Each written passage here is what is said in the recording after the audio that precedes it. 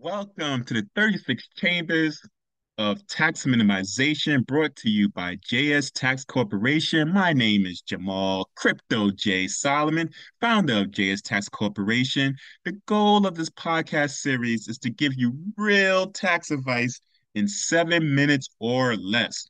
Here is my Source Awards pitch to you. Any taxpayer out there that want to be tax savvy and want to stay a star and don't have to worry about their tax accountant trying to be all in the TikTok videos, all on the YouTube, dancing, come to JS Tax Corporation. Let's go. Today's tax minimization we're going to speak about is making charitable contributions. Making charitable contributions can be made through a variety of different ways. A lot of times when people come to tax accountants like myself, they just assume like, okay, is the donating to church, is the donating furniture to Salvation Army. That's all good, but there's a whole different variety of what can qualify as charitable contributions. Charitable contributions can be made from payroll deductions, checks, cash, donation of goods, and clothing, art, everything, stocks, everything's there. So when you go to your tax accountant, really think and say, you know what? Did I really donate? Because you sound like a good person that's listening to this. You have to have that conversation, especially if you do itemized deduction that you qualify for. You should really do an inventory throughout the year and say, did I donate anything from my job, from my personal account, anything? Now, generally, you needed to itemize to claim a deduction. But now that, after 2017 tax reform, now the standard deduction has been doubled. It's very hard to get into a situation that your donations will matter unless you have mortgage interest, real estate taxes, all that wonderful stuff.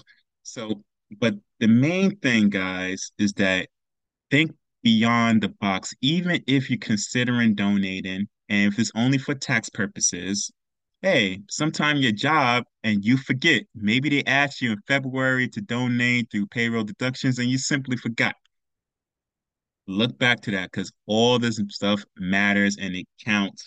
Guys, contributions to funds are deductible in the year that they are made. Do not go to your tax accountant trying to file 2023 tax returns and give them a receipt from 2021 or 2020. That's not how it works, guys. However, if it really makes a difference, you have time to amend.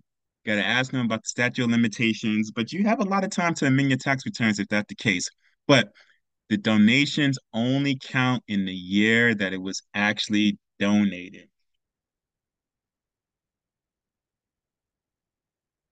So, guys, like I said, all these deductions count, they matter. Yes, some of these deductions that I'm recommending are quite big, some of them's quite small.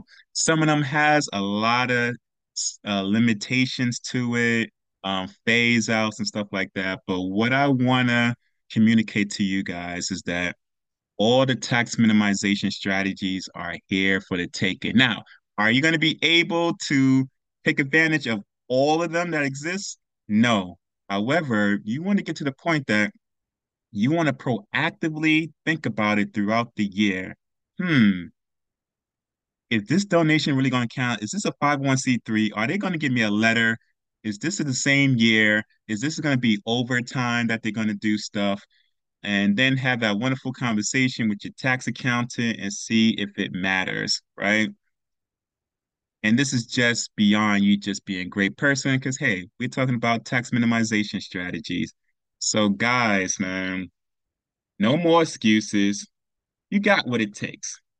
When clients come to me and say, hey, only the millionaires and billionaires could, deduct their taxes and minimize their taxes. No, no, no. Just think out the box. You have everything you take to minimize your taxes. You just got to proactively think about it. And sometimes you just got to pay someone like myself or your tax accountant to consult with you and have that conversation. it is worth it, even if the person charges a fee, because these tax tips could save you thousands of dollars. But what is it if you just don't know that it exists and you don't know how to take advantage of it, guys? So, with that said, until next time, protons, electrons always causes explosions.